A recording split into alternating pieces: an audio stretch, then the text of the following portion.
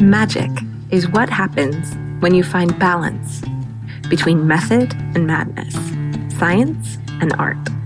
Welcome to the Magic Maker Podcast, the place where entrepreneurs who want to find magic can access aha moments and simple steps to big dreams. I'm your host, Jay Nicole Smith, but you can call me Nick. Let's get started, shall we?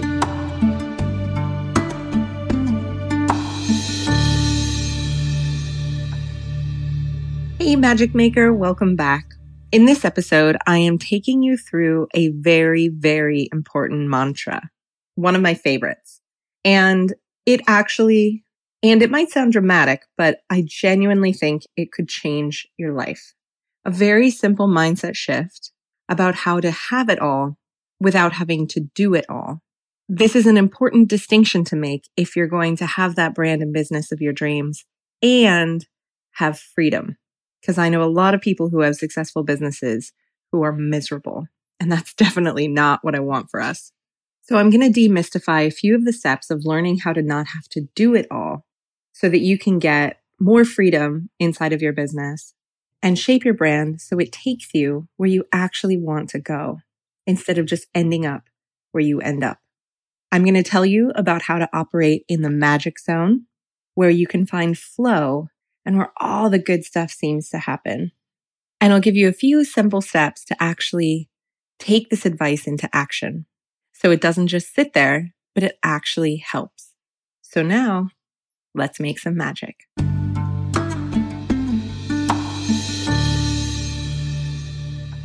I am so excited to dive into this topic today, how to have it all without having to do it all. Earlier this year, one of my business partners, dear friends, and wise mentors, Jane Harrell of Cause Digital Marketing, gave me one of my favorite mantras. She said, "Nick, you can do anything, but you can't do everything." Oh man, she totally gets me. I am one of these hectic serial entrepreneurs who really struggles to focus on one thing at a time. Can you relate to that? I hope I'm not alone in this. I'm busy now learning the lesson of not just how to say no to the things I don't want to do, which in and of itself takes time, but also how to say no to the things I do want to do, which is obviously all about learning to prioritize the most important stuff. If this is something you struggle with, check out the book Essentialism. We'll put the link in the show notes. It's a great kickstart to help you learn the critical skills to focus on what matters before it's too late. So it's true, we can achieve anything we desire, but we can't achieve everything that comes to our mind that we scribble down in our notebook and add to our Trello board and to our Pinterest, and that's okay. The first step to having it all without doing it all is learning the art of the graceful no, even when our heart is screaming yes, and finding peace and joy in a few great things instead of dozens and dozens of mediocre or half-started or half-finished things. Honestly, this is a lesson I'm still working on, but I've gotten much better in the past few years. And I've had to make some big sacrifices by putting down my camera and no longer offering graphic design services, both of which I absolutely love, but I had to do that in order to focus on what matters most to me and what I'm best at and where I can do the most good. So taking that one step further, our next lesson lies in the illusion that we must get good at everything in order to succeed. When, in fact, actually the opposite is true. Each of us have unique magic that we'll be able to leverage in order to have it all. Unfortunately, as entrepreneurs, most of us go through phases in the growth of our business where we have to wear a ton of hats and complete and own a lot of different tasks. Some of these tasks we'll be naturally great at and enjoy, and some of them, well, not so much. During these bootstrapping years, we tend to create some, shall we call them control freak tendencies and do-it-all habits that leave us really believing two great lies. One of which is that we have to do it all in order for it to be done right. And the other is that we have to be good at everything.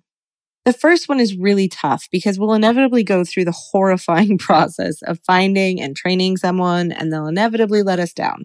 Let's face it, hiring teams, delegating tasks, outsourcing, all this stuff is rife with opportunities for people to disappoint us.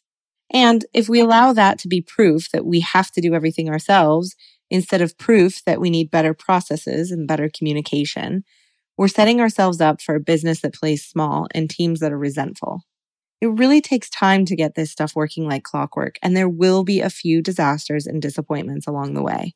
But remember, I said there'd be some discomfort, right? And this is one of those things that just sucks. Let's call it growing pains. Second, during these times of discomfort and disappointment, the belief that we have to be good at everything gets reinforced. And sadly, we start to load tons of shame baggage on top of our already weary shoulders. If we're not marketing people or numbers people, if we're introverts or makers, we fear that if we don't ever master what we're not currently good at, we'll never be successful. This is a straight up lie. What we need to do instead is to get clearer and clearer on what we are good at and how to leverage that to build our brand.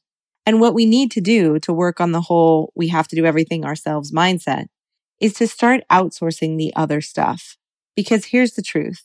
You don't need to be anyone other than who you are. You can have it all being you. You have wonderful, unique magic, and you will be able to leverage that to build a brand that matters. I really believe you can monetize anything. And you need to work to get yourself and the business in a position where you have as much time as possible to focus on your unique gifts instead of feeling guilty about all the other crap that will never be your genius. One of the models I've been working on to identify where we are and who we need to balance us is what I call the spectrum of magic. This is a spectrum that all entrepreneurs will fit into somewhere, so keep an eye out for where you think you fit. I want you to imagine a gradient of color.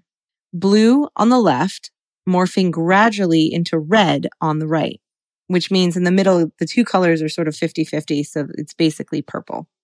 There's a diagram of this in the show notes, which you can find in episode 3 at jnicolesmith.com/podcast.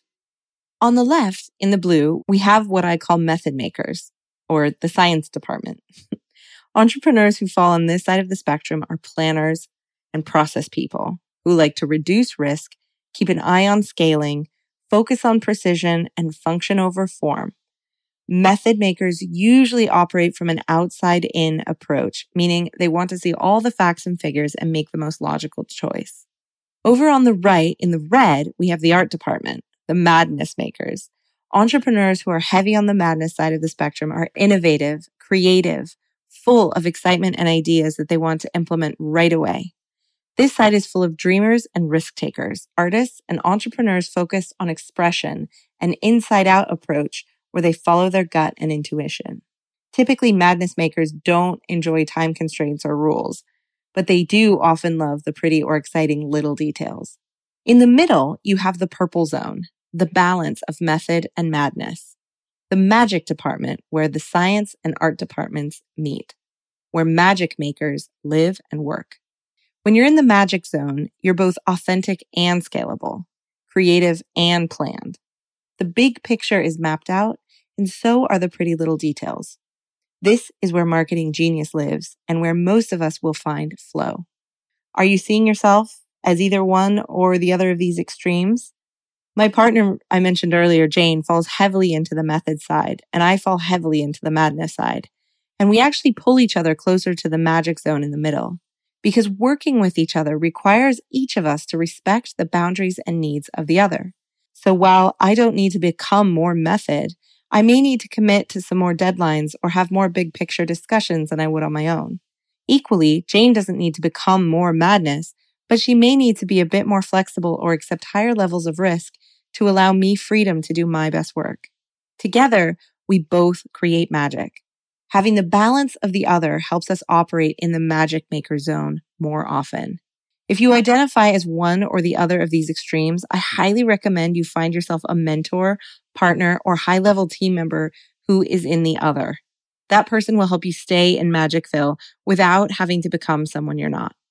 The last point I want to mention is the idea of building a brand that matters. In the first 2 episodes of this podcast, you've heard me refer to building a brand that matters instead of just a business in order to have it all. Well, we'll dive more into that next week, but I wanted to just say here that building a brand that matters instead of just a business means creating something inherently sustainable, profitable, desirable, and meaningful, instead of something that has just one job, which is to make money. A brand that matters can afford to have a team, is steeped in humanity, so it's more fun to operate, market, and buy from, and it leverages the strengths of the humans who built it.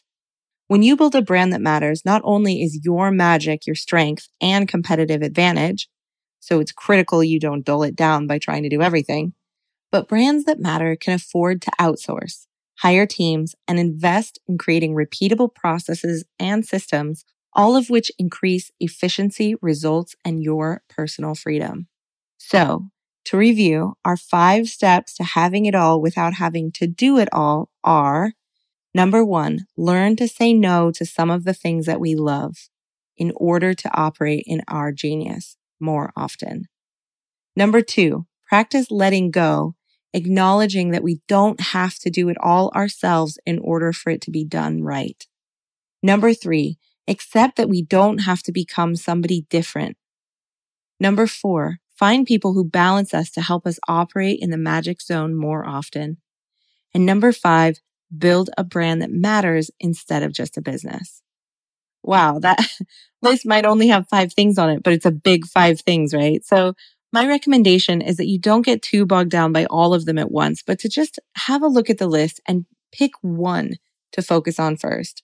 The one that jumps out at you as being your biggest pain point at the moment. Which one will you pick? I'd love to know. If you want to tell me, just jump into our free private Magic Maker Facebook page and introduce yourself and tell us which one of these 5 you're going to start with. You can find this page at facebook.com/groups/magicmakershq, or you can just search for Magic Makers in Facebook. That's it for our 3rd episode of the Magic Maker podcast. Welcome to the headquarters of entrepreneurs who want to do good, be real, find happy, and build brands that matter. We are so thrilled that you're here. If you're listening to this podcast on iTunes, Spotify, or another streaming service, you can check out the show notes and links for this episode at jnicolesmith.com /podcast. That's the letter J, NICHOLESMITH.com /podcast. Next week, I'll be diving more into the nitty-gritty of how to build a brand that matters. If you enjoyed this episode, you'll definitely want to come back for the next one. If you want to make sure you never miss an episode, be sure to subscribe. And of course, we would be so grateful if you'd be willing to invest a few moments of your precious time by reviewing this podcast on iTunes, so we can reach more magic makers and help them change their lives and the world. We'll see you next time.